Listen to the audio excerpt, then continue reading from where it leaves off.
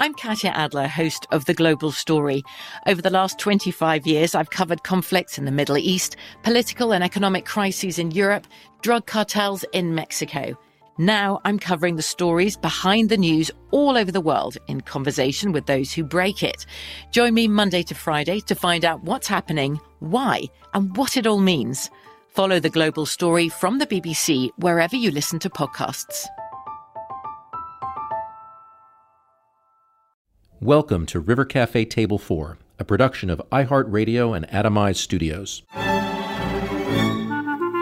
When my good friend Duro Olowu calls me, I never know if he's on his way to show his collection in Paris, curate an exhibition in Chicago, visit a wool factory in Tuscany, or just sitting down to have a plate of spaghetti bottarga in the River Cafe. For Duro is a man of many parts, fashion designer, art director, mentor to young entrepreneurs, and a passionate lover of food. Right now, we are in my kitchen. I'm wearing one of his beautiful bright dresses, and he is grating bottarga. We'll have a talk about everything he is thinking and doing over a long lunch. Then he will tell me he has to go, and as always, I will try and persuade my friend to stay with me just a little bit longer. Okay. All right, we are done. Action. So action. Spaghetti bottarga. Spaghetti bottarga. So bottarga is, I think it's one of the great delicacies of life, really. You know, it's identified completely with Sardinia. Yeah. It's the dried roe of the mullet, of the gray mullet. And there is bottarga of tuna, but we always use the bottarga of the gray mullet. And it's wonderful. And here's how to cook it. 250 grams of spaghetti, 3 tablespoons of olive oil, 2 garlic cloves, peeled and finely chopped, 50 grams of fresh flat leaf parsley, very finely chopped, 1 dried red chili, crumbled, 100 grams of bottarga, coarsely grated, juice of 1 lemon. Those are the ingredients. You cook the pasta in a generous amount of boiling salted water, then drain thoroughly and return to the saucepan. Meanwhile, heat the olive oil in a separate saucepan and fry the garlic with the parsley and chili for a few seconds. Add to the drained pasta, then stir in most of the bottarga. Yum.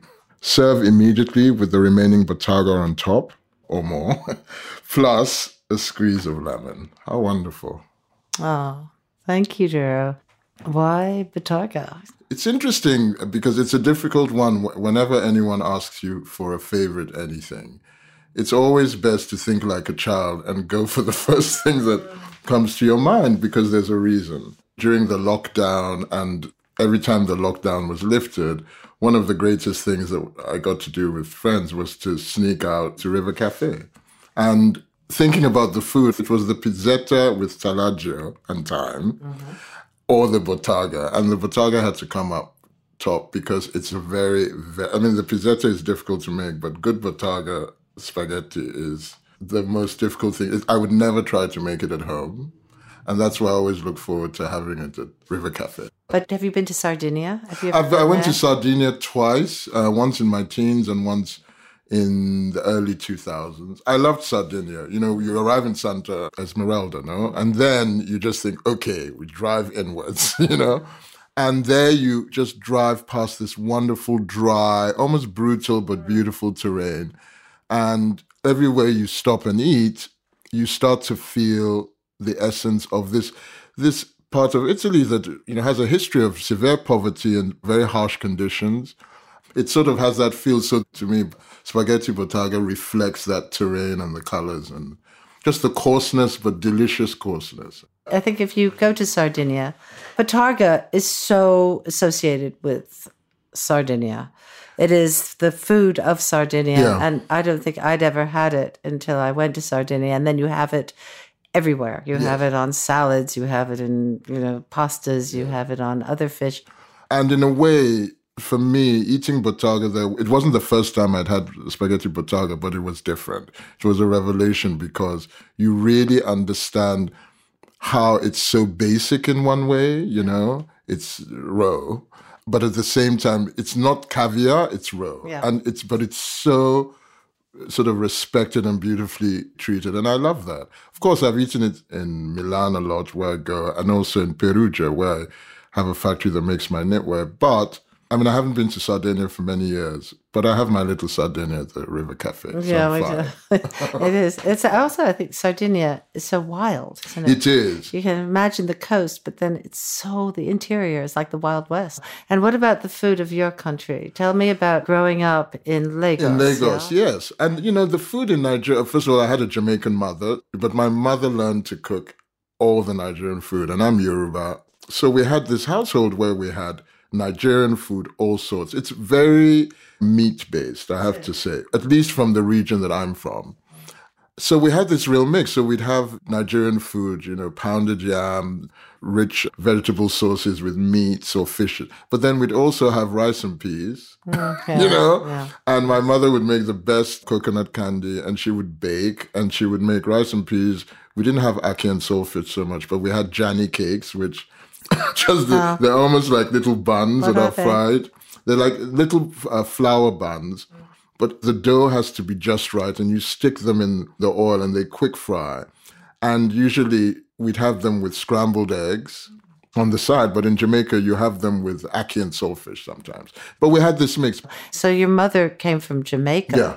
And how old was she when she came? Well, no, my parents met here. My father, she came to study nursing on the Windrush. The Windrush generation. And my father came to study law, and he trained as a barrister. That's how they met.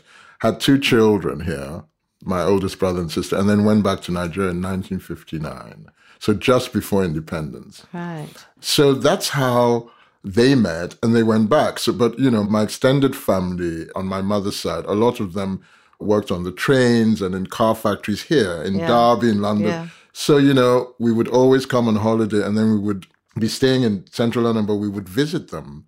So I also had that sort of incredible experience of being with my cousins, some of whom were Rasta. Yeah. And I was completely engulfed in that. Food was an important part of that, but mostly things like Jamaican patties. Because whenever we'd have the chance to visit, my older cousins would say, come on, let's go for a walk.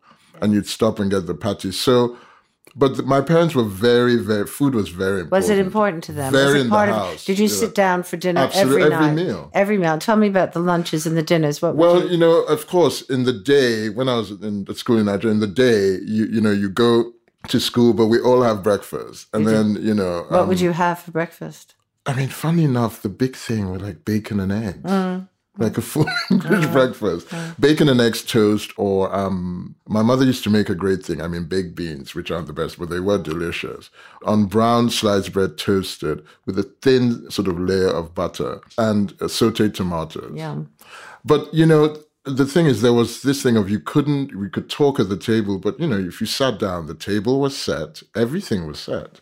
And my mother always cooked. The other thing, which was incredibly rare, because my father's this old school guy. My father cooked amazingly well. I remember you telling me about your father cooking. Oh, no, and he Tell me, insisted. what did he cook then? Well, he cooked Nigerian food really well. Everything. Like what? Efori, which is a sort of particular vegetable that has a bitter taste with different kinds of meats or fish. My father loved fresh fish. He loved catfish.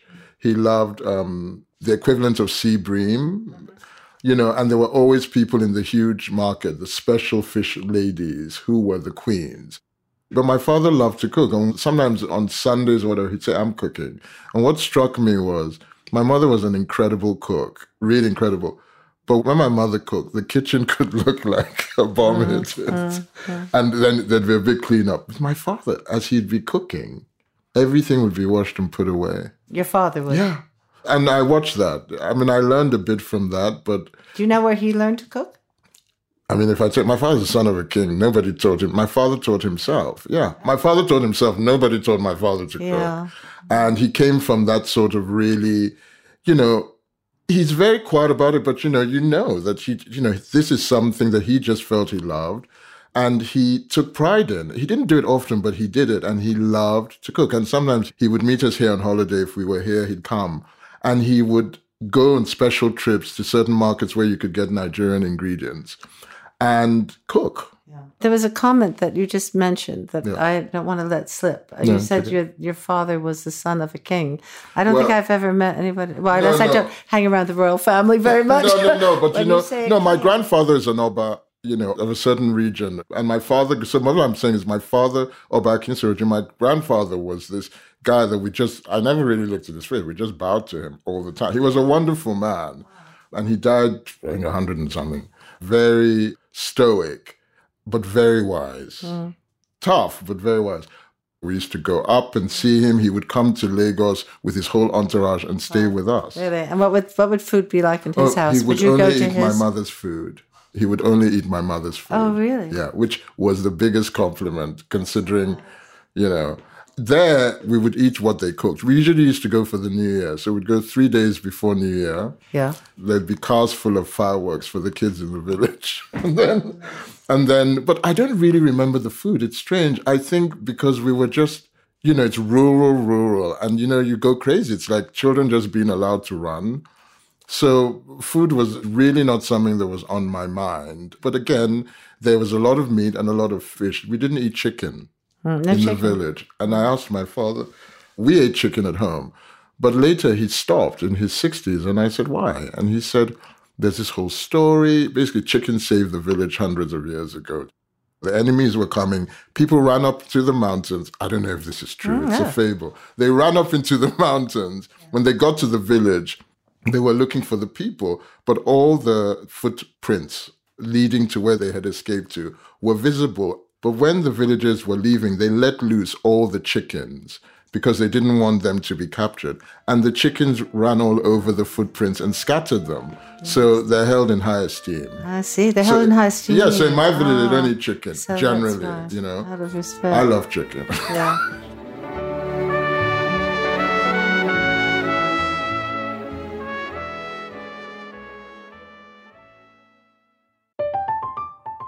I'm Katya Adler, host of The Global Story. Over the last 25 years, I've covered conflicts in the Middle East, political and economic crises in Europe, drug cartels in Mexico. Now I'm covering the stories behind the news all over the world in conversation with those who break it. Join me Monday to Friday to find out what's happening, why, and what it all means. Follow The Global Story from the BBC wherever you listen to podcasts. Like many of us, you might think identity theft will never happen to you. But consider this. There's a new identity theft victim every 3 seconds in the U.S. That's over 15 million people by the end of this year, equal to the populations of New York, Los Angeles, and Chicago combined. Even worse, identity theft victims often don't even know they're victims. That's why LifeLock Identity Theft Protection alerts you to identity threats, even the ones that don't show up on a credit report, like data breaches, fraudulent bank transactions, loan and credit card applications, and crimes committed in your name. If your identity is stolen, your own dedicated LifeLock U.S.-based restoration specialist will work to fix it. LifeLock protects you in ways that you simply can't on your own. Join now and save up to 25% your first year at LifeLock.com/iHeart. That's LifeLock.com/iHeart to save up to 25%. Identity theft protection starts here. When I see you in the River Cafe, you usually come with one person, yes. I think, and you're very engaged. And I think that, how does that work when you're designing? Do you have pins in your mouth, and can you eat, or do you not eat, or do you take your team out for meals, or do you? I don't have a team, which is very, I have to say I have a very, very small team, and therefore it's sort of not isolated. I don't make all the things. I have someone who cuts them properly for me. I can do the early things, but sometimes if I'm working really intensely, you look and it's 3:00 and you think, gosh, I haven't had lunch. But then I just save it up for supper, for a really good supper. So I usually, breakfast, I can just have a coffee and some homemade granola. But lunch now, yes, I will stop, and especially during lockdown, you make something. And sometimes it's yesterday's pasta sauce with fresh pasta. Or a salad. I used to think I didn't have the patience to make really good salads, but I do. You need patience to make a good sourdough. Need patience to make food. You need patience, yeah. When you cook at home, do you find it relaxing to cook? Do you find it's a way of kind of winding down? Or Absolutely, because you do switch off. I mean, when you're trying to get the peel off the garlic, things like that, concentrating. Tomatoes, like getting the core out is always a chore for me. I've tried to focus. But with everything else, I do not have, I was reading out your eloquently written recipe, but I never know how much of anything to put in. I just go with my gut. Do you go with your gut? Yeah. And what about Chicago? When you were there, tell me about the show. Because it involved the city, it involved culture, it involved design and art. And well, the director, Madeleine Greenstein, asked me if I would do a show of my work. And I thought, I love what I do, but I just felt, there's more. I've curated art shows, contemporary art shows, and I said, I wouldn't do that, but I'll do this. And I said, I'm going to curate, because Chicago is an incredible city that has incredible people and the most incredible things in the world. Very quietly, it's all there. And basically, I decided to do a show that shows people in Chicago what they have. So the MCA, the Museum of Contemporary Art in Chicago, where I did it, I picked a lot from their collection.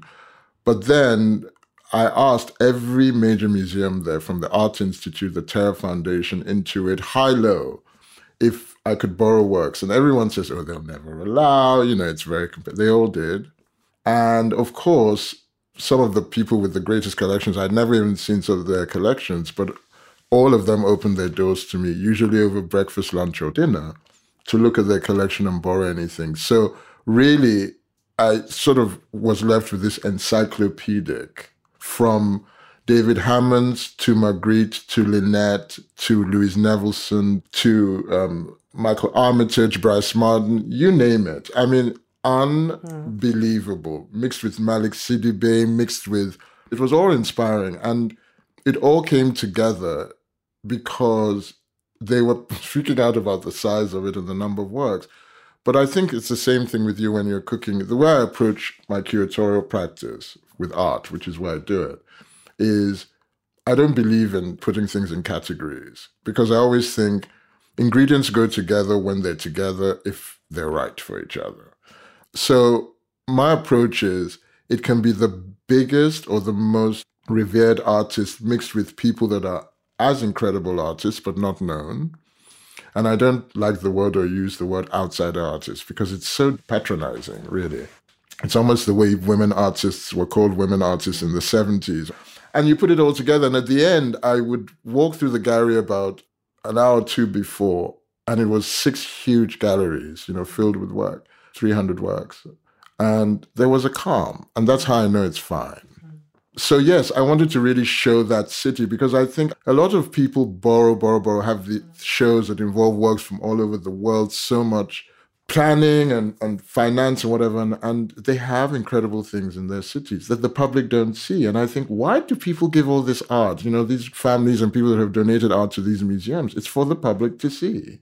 But it also sounds like you had a personal relationship with the people that gave. And then you had that tiny little sentence of, we did this over lunch, dinner, breakfast, because I think that's also interesting how people use or go to a restaurant. Yeah. And so maybe, do you think that made them more relaxed with you, more generous with you? Yes, I think so. I think you're right. And I think, some people do it with alcohol, and I like, a good glass of wine or whatever.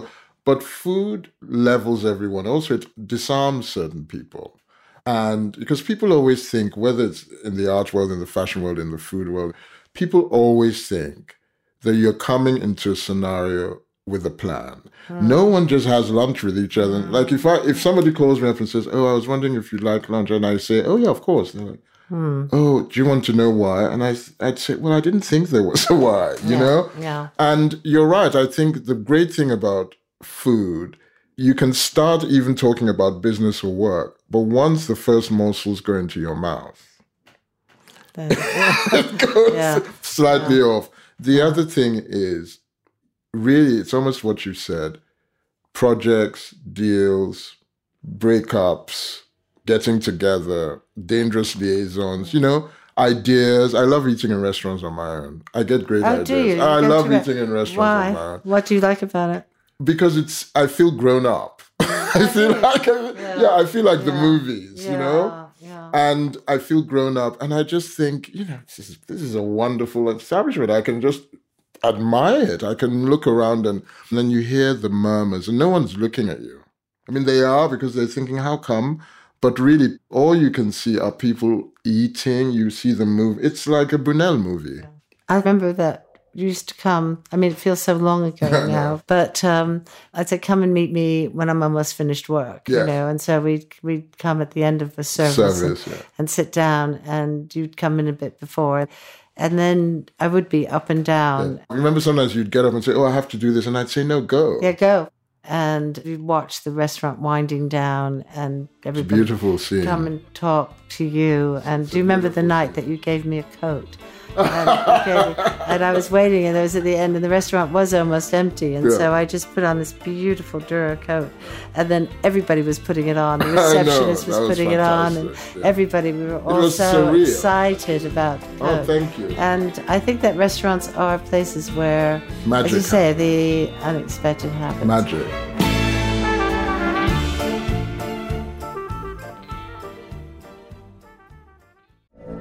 From BBC Radio 4, Britain's biggest paranormal podcast is going on a road trip. I thought in that moment, oh my God, we've summoned something from this board. This is Uncanny USA. He says, somebody's in the house, and I screamed. Listen to Uncanny USA wherever you get your BBC podcasts, if you dare.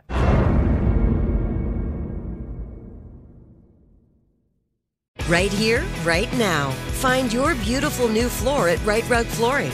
Choose from thousands of in-stock styles, ready for next day installation, and all backed by the right price guarantee. Visit riterug.com. That's RITERUG.com today to schedule a free in-home estimate or to find a location near you. 24-month financing is available with approved credit. For 90 years, we've been right here, right now. Rite Rug Flooring. When you create a dress, when you create the skirt that I'm wearing of yours right now, and the process of creating fashion and then it being worn and then it maybe lasting for centuries, but maybe not. And food, you think that there's a kind of relation? I sometimes think that I make a work of art when I make a pear tart, and maybe it is a slight work of art. It's not like a Duro dress, and then it's eaten and then it's gone. Yes. So you're judged by the moment if somebody's pear tart is too sweet or it isn't cooked enough, because fashion could be defined as temporary. Absolutely. What is in fashion? But do you think there's a relationship between that and food? Fashion and food? I do, but I think what you said about food is very interesting, because it's true. There's a moment for food, and as soon as it's consumed, it's the memory that remains. But for the maker, who's like the creator of it, that's the only moment they feel they'll be judged. I don't like to think of what I do as fashion. I'm a fashion designer, but I'm not interested in fashion. I never have been. I'm interested in the culture of style. And that's not pompous. That just incorporates everything, But at least with clothes, you really get the chance to see it on different women of different shapes, different ethnicities, different physiques. It's a very beautiful thing to see, and you see it on people you don't know. Sometimes I'm in New York or even in London or wherever in the world, and I see someone run across the road, and I think, oh my God, it's fall winter 21, fall winter 12, That's nice. So I do have this constant reminder of the work in a way that for you have to keep creating it. It's not, it comes and it goes, but it's more sustaining, Ruthie, than a work of art. Food is life. Food is life. Clothes are life. Clothes are life, but food is life. Culture is life, And do you think that when you talked about food in growing up, because your clothes are a reflection of also growing up in Africa, do you think that your identity as a designer is to do with memory and history as well? Absolutely. I always say you don't know where you're going until you know where you've come from, whether it's creatively, sexually, wherever. You just don't know. Emotionally, you can't say you're in love unless you've been in love before. One of the greatest things that I got from my growing up and my existence was the cosmopolitan eye. And that's what my parents showed us. Look at everything. You know, we mix Nigerian with everything. You give everything its credence, even though you know where you're from. You know you respect yourself, but also look at everything. And I'm one of those children, you know, when you were a child, like really young, and you'd be given boxes of toys and left like in the corner, and your parent or whoever was with you would turn around and they would take the toys out and they would expect you to put them back in the box to try and fit them in the little square. Well, I was the kid that always had them rearranged on the outside. Always. Oh, so you rearrange. And yeah. That's what you were saying about your cooking. Yeah. You rearrange. Yeah, absolutely. Yeah. And this is the other thing I have to say. This is not a suck up, but Ruthie, everyone that works at River Cafe or has worked at the River Cafe, the one thing they never lose is their love of food. Now, that might seem simple, but it's something that they saw and learned at the River Cafe. And you can see, especially when they're very young, you can see them looking for that love while they're working. And I think the love that they're looking for and you teach them how to prepare is what goes on our plate. So when I eat the botaga, it's not just spaghetti botaga. It's sort of a plate of love, you know? And by the time the lemon is squeezed on it, it's like a kiss. I was going to say that if there was a hint about if you make that spaghetti botaga, that last squeeze of lemon juice is crucial, isn't it? It's the one thing that you think, well, because there's so many different ways of making it, and some people do it very, very dry. They just put the grated botaga into the spaghetti, and we make it quite oily.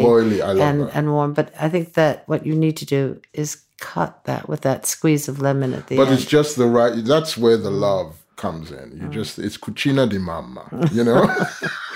But it's really that. And I love that. And I'll just say something about the botaga, which is very interesting. It's never, I love savory, but not salty. Yeah. And it's the perfect thing, right? Where you just want, the portions are also perfect. You never feel Not as if it's much. too much. No. Not too much. So that brings me to our very last question of comfort and friendship and love, all the topics we've talked about, memories. And so if you were thinking about what is your comfort food, if you wanted food as comfort, would you go back to your early days of food, the food your mother made you, or would you think of comfort food as a particular dish? Or what would be your comfort food?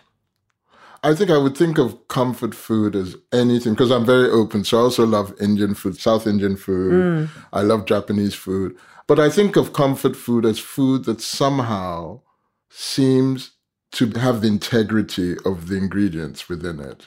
And people just took the time and the effort to use the best ingredients, not necessarily the most expensive, just the best, and think about everything to do with how it feels, a sense of safety that you get when it goes in your mouth. And I think instead of picking specific food, I always look for food that reminds me of a place.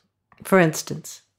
Of course, River Cafe for anywhere in Italy. I mean, I love Rome, you know? I love Rome, so I'll try and order something with a cheese that I used to eat in Rome. A lot, I still do. Lagos, I love jollof rice with fried plantain. Fried plantain, that could be my last meal. Okay. It's just, and soft. What is fried plantain? Fried plantain comes from almost the banana family, but it's large. It's full of potassium, so it's very good for you when it's boiled. The treat as a child was we would have fried plantain chopped up, fried, and then we'd have it with a delicious omelette. And my mother used to do that. And fried plantain, I mean, sometimes if I'm eating any Nigerian food, like something with rice, I don't feel I've eaten it well until I have fried plantain. Oh, well, that is comfort. I mean, that is what, you've described. It's comfort, it's memory. It's memory, it's association. Memory. I love fried plantain. And then when you are feeling that you need comfort, maybe you also need the memory of when you didn't need comfort. And I love the fact that I can think of having it with any of your sauces. Like I'll just have that and a sauce. And it's not about the easiness of it, because it has to, for me, it has to be just so right, sliced in a certain way, slightly salted and fried in a certain way. And it's easy. I'll cook it for you. Let's do it. Thank you, Duro. Thank you, Ruthie. Love you. Bye. To visit the online shop of The River Cafe, go to shoptherivercafe.co.uk. River Cafe Table 4 is a production of iHeartRadio and Atomized Studios. For more podcasts from iHeartRadio, visit the iHeartRadio app, Apple Podcasts, or wherever you listen to your favorite shows. From BBC Radio 4, Britain's biggest paranormal podcast is going on a road trip. I thought in that moment, oh my God, we've summoned something from this board. This is Uncanny USA. He says, somebody's in the house, and I screamed. Listen to Uncanny USA wherever you get your BBC podcasts, if you dare.